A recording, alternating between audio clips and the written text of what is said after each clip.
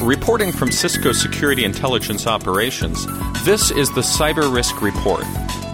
The Cyber Risk Report is a strategic intelligence product created by Cisco analysts that highlights current security issues in mid to long-range perspectives. The report addresses 7 major risk management categories, including vulnerability, physical, legal, trust, identity, human, and geopolitical. This report covers the time period of August 27th through September 2nd, 2012. Vulnerability activity for the month of August was increased. August closed with 591 total alerts, finishing second to June 2012, where 647 alerts were published. For 2012, total alerts have increased 24% compared to the same period in 2011. This is a significant increase in activity that's likely to challenge vulnerability and risk management procedures and systems and cause delays in maintaining current patch levels across environments. Risk and vulnerability managers are advised to track their status carefully to identify gaps that may cause increased exposure. Significant activity for the period focused on the reporting and tracking of activity related to an Oracle Java vulnerability. The exposure of the unpatched vulnerability impacted the current version and the numerous products that include Java.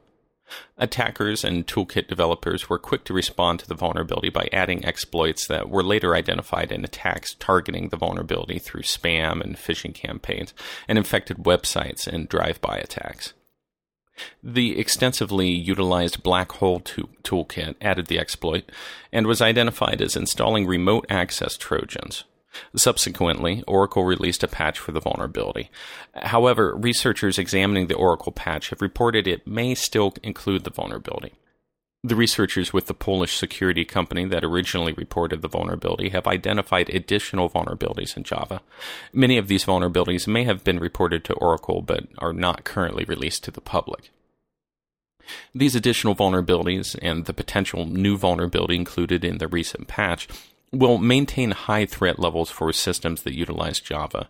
Prior to the release of the Oracle patch, users are advised to disable Java plugins or disable the impacted Java versions on their systems. Sources have reported that rolling back to a previous Java version is not recommended due to exposing systems to the known and widely exploited vulnerabilities that impacted previous versions. In other vulnerability activity, Mozilla released Firefox 15, which fixes multiple critical vulnerabilities. Google released the Google Chrome Stable Channel update for August 2012, which also fixes multiple critical vulnerabilities. Multiple critical vulnerabilities were reported in HP SiteScope, Operations Orchestration RSS Scheduler Service, Intelligent Management Center, and Application Lifecycle Management. Adobe released the Adobe Flash Player and Air Security Update for August 2012, which fixes multiple vulnerabilities. And MontaVista released multiple updates that fix known SSL vulnerabilities embedded in their Linux version. Cisco SIO identified increased traffic as originating from DNS changer servers. Sources reported that RIPE would reallocate these IP blocks for use following the shutdown of the DNS changer servers, which may account for some of this traffic. However, network traffic initiated from the server side indicates that criminals are attempting to recapture systems that are still infected with DNS changer malicious code. Organizations are advised to monitor DNS changer traffic to identify new threats attempting to exploit the remaining infected systems. Another threat activity, ICS CERT released a security advisory for the Shamoon malware that's targeting government and critical infrastructure environments. IntelliShield published 147 events last week, 72 new events, and 75 updated events. These alerts are available via the IntelliShield Alert Manager service. Visit www.cisco.com/go/IntelliShield for more information. Moving on to the legal risk management category. Wells Fargo Home Mortgage confirmed the firing of a customer service employee for a minor crime committed in 1963. The employee was convicted of operating a coin-changing machine by false means. The fired employee, who used fake coins and laundromat machines, admitted the crime but questioned his firing. The employee is reviewing the FDIC waiver application process to ascertain if it could allow him to return to work in the banking industry. The firing of this employee is an extreme case. The employee was reportedly fired due to tighter FDIC regulations imposed on banks. The regulations are based on the Mortgage Employment Guidelines, released in 2011 and in February 2012. The FDIC regulations are intended to target executives and mid-level employees who have or could commit crimes such as fraud due to their positions in financial institutions. With concerns of possible FDIC penalties, banks are applying these regulations to include all employees.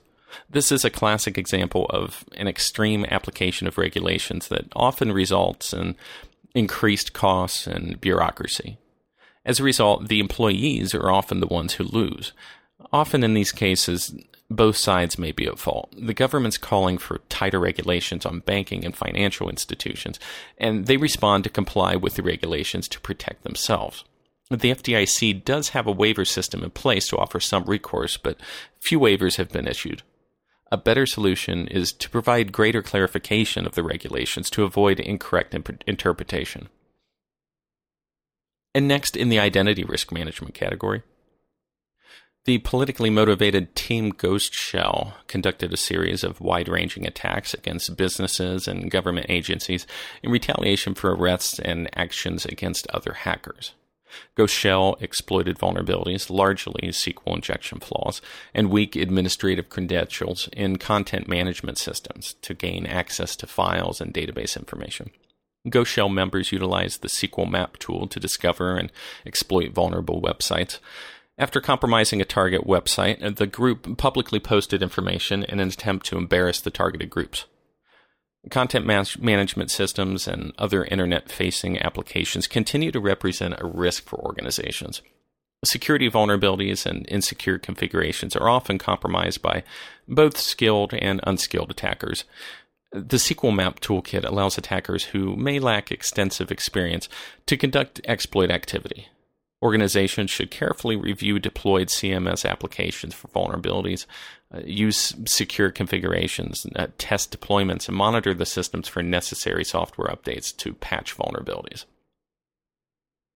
And this week in the human risk management category, a recently fired IT contractor at Toyota has been accused of hacking into Toyota's network and stealing sensitive, confidential corporate data.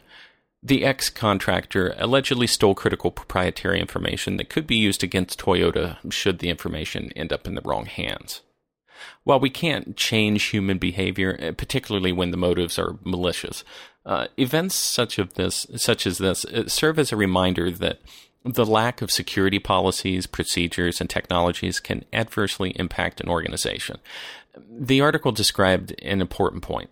Organizations should employ thorough exit procedures for recently terminated employees, regardless of whether the termination is voluntary or involuntary. These procedures should be mandated by security policies and implemented through the use of security tools and technologies. The tools and technologies should utilize features such as immediate account disablement, detailed access control, and separation of duties. Following these policies will help decrease the possibility of disgruntled employees exercising their frustration upon leaving a company by targeting corporate assets and data. And finally, in the geopolitical risk management category, in the wake of the Stuxnet and Flame malware attacks, cyber skirmishes across the Middle East were mirroring the real-world conflicts in Syria and escalating tensions between Israel and Iran. According to Reuters, a hijacked Reuters Twitter feed announced that the Free Syrian Army had collapsed in Aleppo. Several days later, a hijacked feed, purportedly from a Russian diplomat, tweeted that Syrian President Bashar al-Assad was dead. Before this account could be discredited, international oil prices spiked in price. According to the Electronic Frontier Foundation, Syrian dissidents have been barraged with targeted malware attacks that masquerade as virus protection. Disinformation campaigns and malware attacks mark the arrival of information warfare as an effective tactical weapon in the broader arsenal of war. They're no longer the material of academic conferences. The spike in crude oil prices, accompanying the rumor of Assad's death, is an example of the unintended side effects of disinformation and the relative ease of attacks that can target economic systems. The disruptive potential of such tactics could grow if, for example, a Mumbai-style real-world attack was accompanied by a coordinated disinformation campaign. Information warfare is not new, but the speed and reach of information warfare is unprecedented. Information security specialists with exposure to networks or financial systems in the Middle East should watch for increased activity stemming from talks concerning the Syrian crisis at the upcoming UN General Assembly in New York, as well as discussions concerning a possible strike by Israel against Iran's nuclear facilities before the U.S. elections in November. This concludes the Cyber Risk Report for this week. To read the full report, visit www.cisco.com/go/SIO and select the Cyber Risk Reports link. Tune in for next week's report from Cisco Security Intelligence Operations. Thanks for listening, and stay safe.